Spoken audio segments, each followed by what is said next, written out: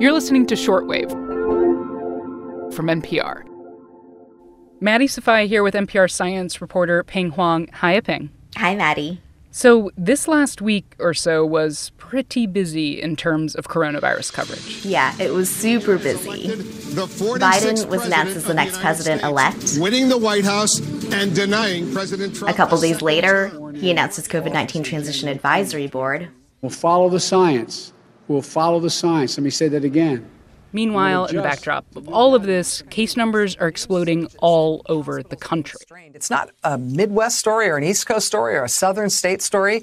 It's all over. There was also some news about preliminary results from the Pfizer vaccine trials that looked pretty promising. Pfizer says early results show its experimental vaccine is 90% effective at preventing infection. We know that an effective vaccine is critical to controlling this pandemic, but it's not just about finding a vaccine that works. Getting that vaccine out to the public is just as important.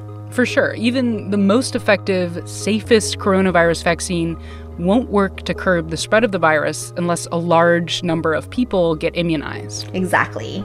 And that's going to take wicked logistics. So today on the show, coronavirus vaccine distribution, what we know and don't about how a vaccine will make its way across the country. I'm Maddie Sofia, and you're listening to Shortwave from NPR.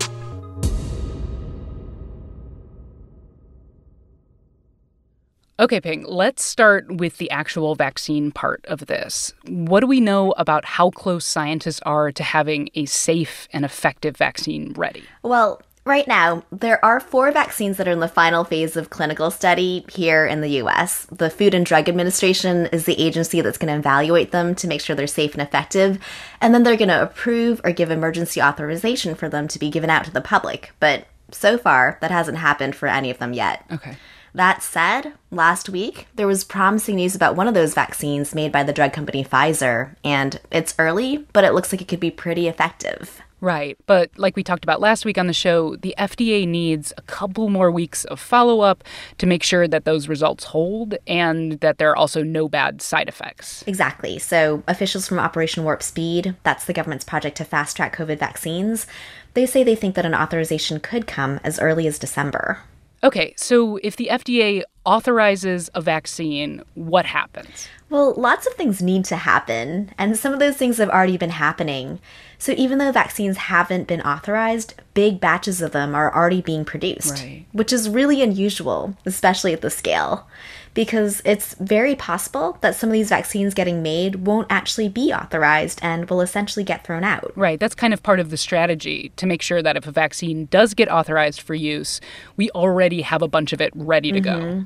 And Operation Warp Speed wants every state to be ready to start distributing COVID-19 vaccines as soon as the FDA okays one and the CDC recommends it, like within 24 hours of that happening. So states have really been scrambling to make plans for how to actually get the vaccine into people's arms on the local level. Okay, got it. So public health folks all around the country are busy right now.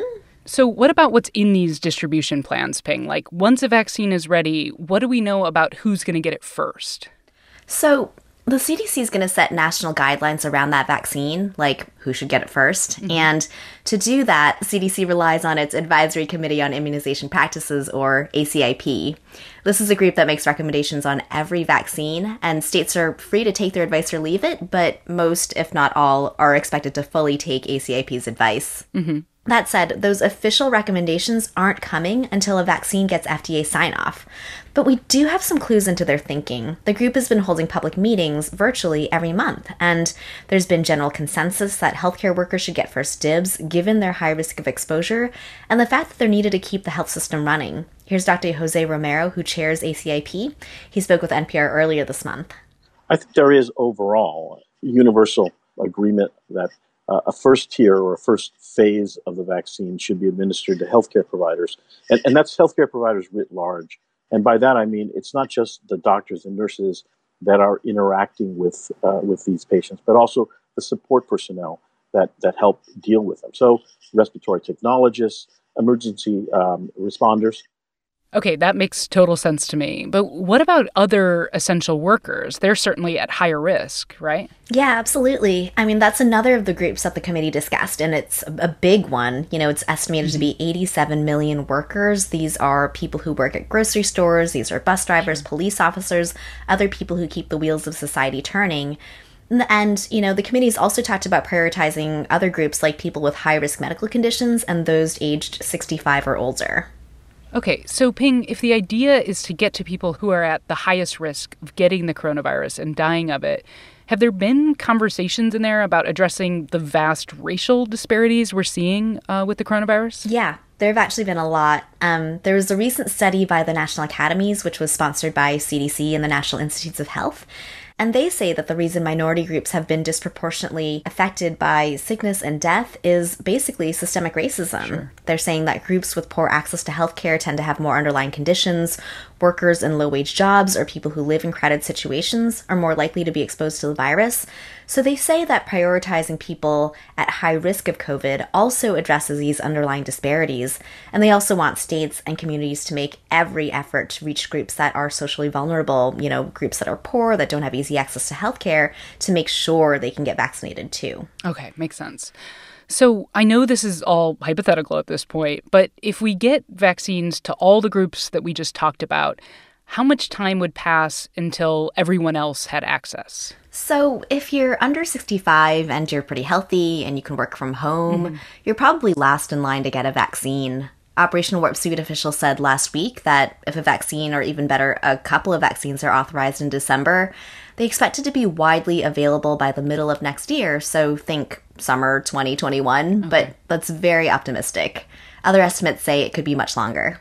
So how will the vaccine physically get to us, Ping? Like, what do those logistics look like? I've read that the military has something to do with this. Yeah, so the military is in charge of coordinating logistics, but they're not actually expected to be physically moving doses or injecting any vaccines into people. For that, the government has partnered with private companies that will move big boxes of vaccines from storage facilities out to pharmacies and hospitals and places where people will get them. But there is a really interesting logistical hurdle that we should talk about. Okay. The two COVID vaccines that are furthest along in development have to be stored in really cold temperatures, especially the Pfizer vaccine. That needs to be kept at least minus 70 degrees Celsius, which is close to the temperature of dry ice. Yeah, I mean, that sounds like kind of a supply chain nightmare, right? Trying to keep those cold enough as we ship them around the country. Plus, I know from grad school, those ultra-cold freezers are like at least $10,000 a pop. The CDC had told states to hold off on buying a bunch of ultra-cold freezers. They don't think that it's necessary, but states are starting to think they're going to have a few lying around. Sure. Those cold surge requirements could be especially tricky in rural communities or places with extreme temperatures. I talked with Molly Howell. She's the immunization program manager for the state of North Dakota, and she says it's a logistical problem that they're really thinking through. So the storage container that the ultra-low cold chain vaccine comes in can maintain temperatures for up to 10 days if it's unopened.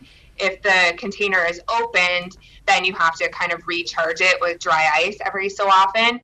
So, Ping, I mean, moving this much vaccine this quickly has to be really expensive, right? Like, where is the funding coming from? Who's going to pay to get this vaccine out to the public? Well, the federal government says that they're footing the cost of the vaccine itself and also the cost of getting it delivered to hospitals or other designated vaccine sites. Okay. And they also say that providers will be able to bill insurance companies for the costs of giving out a vaccine. But Claire Hannon, head of the Association of Immunization Managers, she says there's a lot of other costs that need to be covered. You have to build an online enrollment program for the providers to enroll. You have to have training materials to educate them. At public health facilities, you have to hire vaccinators and you have to pay them before that you can bill for admin costs.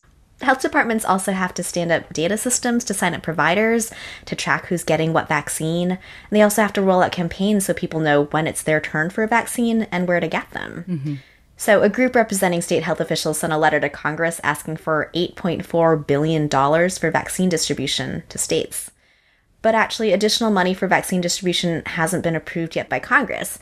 And it's actually not clear when a COVID package might get through. So Who exactly is going to pay for this? How much the states will have to bear themselves? That's an open question, and it's going to be a really important one going forward. So, Ping, you're telling me it sounds like the money is going to be complicated at best and a total disaster at worst. Yeah, that sounds about right. All right, Ping, we appreciate you. Come back soon and keep us updated. Appreciate you too. Thanks, Maddie. This episode was produced by Britt Hansen, fact-checked by Ariella Zabidi, and edited by Viet Le. I'm Maddie Sofia. Thanks for listening to Shortwave from NPR.